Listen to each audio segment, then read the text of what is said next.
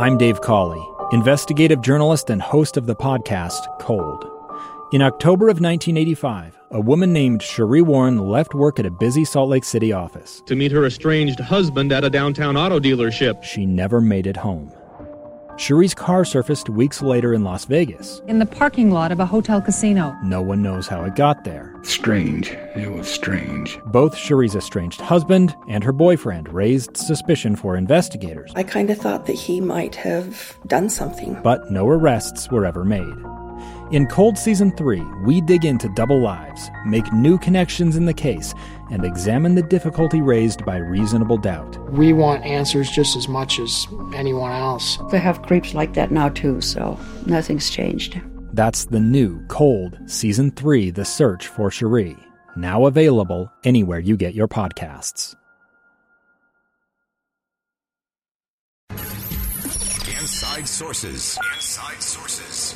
Utah's source for exclusive access and insights behind the news. Here's the opinion page editor of the Deseret News, Boyd Matheson, on KSL News Radio 102.7 FM and 1160 AM.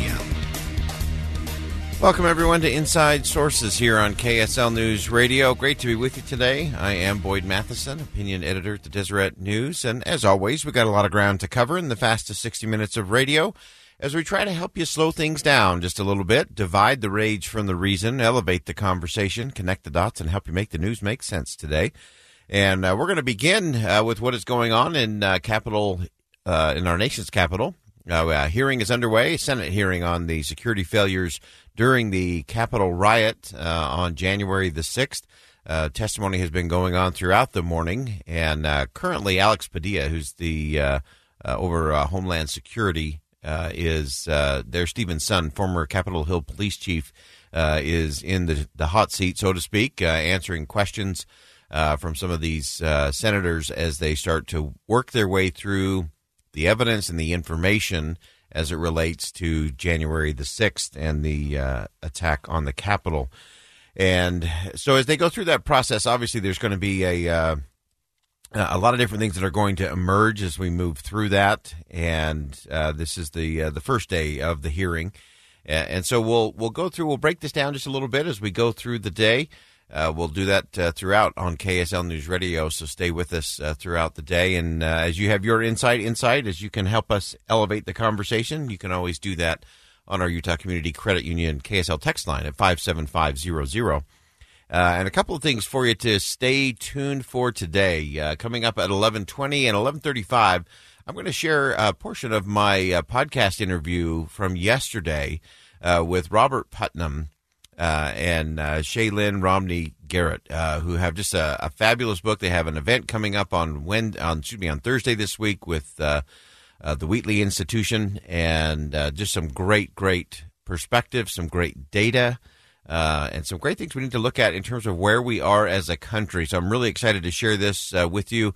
This is part of my Therefore What podcast, but there was so much content in this interview that I had with Robert Putnam that we just wanted to share that with everybody today, and we'll have all of that posted on our website as well. And so let's do this. Let's break down just a little bit what's happening on Capitol Hill in Washington, D.C.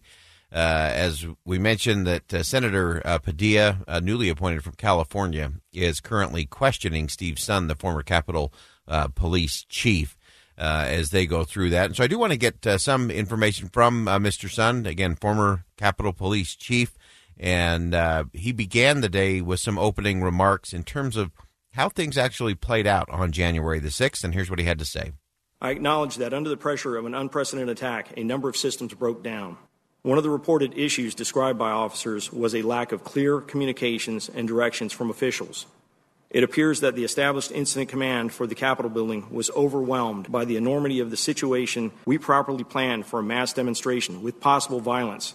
What we got was a military-style coordinated assault on my officers and a violent takeover of the Capitol building. So again, that's Mr. Sund, Evan Sund, former Capitol Police chief, testifying what happened there. And clearly, obviously, there were some number of systems that broke down in that process. I thought it was interesting that he noted that they had properly planned for a mass demonstration with some possible violence. I don't think they were quite ready for the military-style coordinated assault, is what he said, that took place in the Capitol building.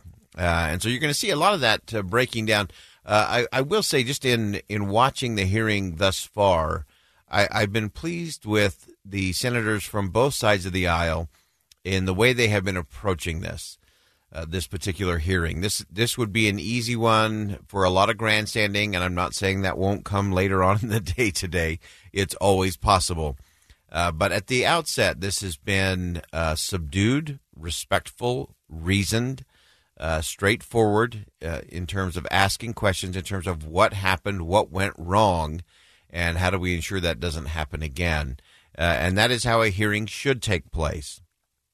My hope is that this will continue to be the tone and tenor of this hearing throughout, that they can get to the nitty-gritty of what needs to be discussed, what needs to be decided, what needs to be moved forward, but that they can avoid the showmanship, the grandstanding, the social media moments of people trying to make a point or make a name or get something they can use for fundraising later on.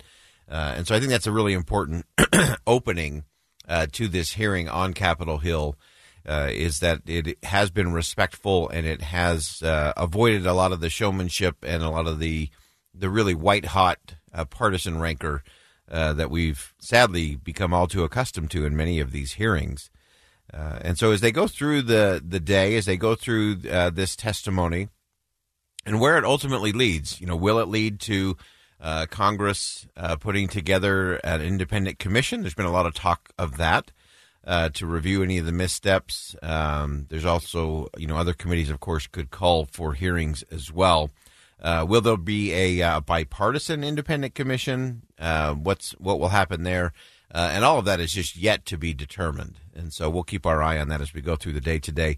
We were reflecting just in preparation for the show today that it's hard to believe how much time has passed since January the 6th and where we were on that day, what that felt like, what that seemed like. And to me, I want to go back to some of the things that I said on January the 6th as that played out and the aftermath there. And to me, it really came down to four things that we all should be doing. And I think we should still be doing these, by the way. And that is to take note, take heart, take courage, and take action. And so we do need to reflect on questions like what happened, how did we get to this place, what are all the things that had to fall into place in order for that to happen, and a good chance for us to really step back a little bit. We always go to the example of anyone planting thistles in the spring is not expecting to harvest fruit in the fall, and I think that is true. And we need to make sure that we continue to focus on what leads us. That's way more important than who leads us. What convictions, what courage, what faith, those are all critical things that we need to keep going. We also need to take heart that even in the mayhem, even in all of the tragedy and challenge of that day, freedom didn't flinch, the institutions held, and the country moved forward. And then, of course, we need to take courage that, we each need to do our part and look in the mirror and take action in terms of making sure that what we're sending out into the world is adding to peaceful discussions, elevated discussions that we can have. And that doesn't mean this is not kumbaya stuff. This is American stuff. This is coming together, having rigorous debate, even roiling debate, and then making decisions and moving forward as a country. And we're going to talk about that coming up in our next segment. We're going to tap into my interview with Robert Putnam, well-known, really social scientist and great observer of the country. And he's going to talk to us and share a lot of the insight that he and Shailene Romney Garrett have put together in their new book, which is called Upswing, came out late last year, that has not just some look back into history of where we've been, but some really important indicators to where we're heading next. So stay with us. Robert Putnam coming up next on KSL News Radio. I'm Boyd Matheson. Stay with us. A stranger with a gun came upon two teens taking pictures under a rising full moon. But violence is only the beginning of this story.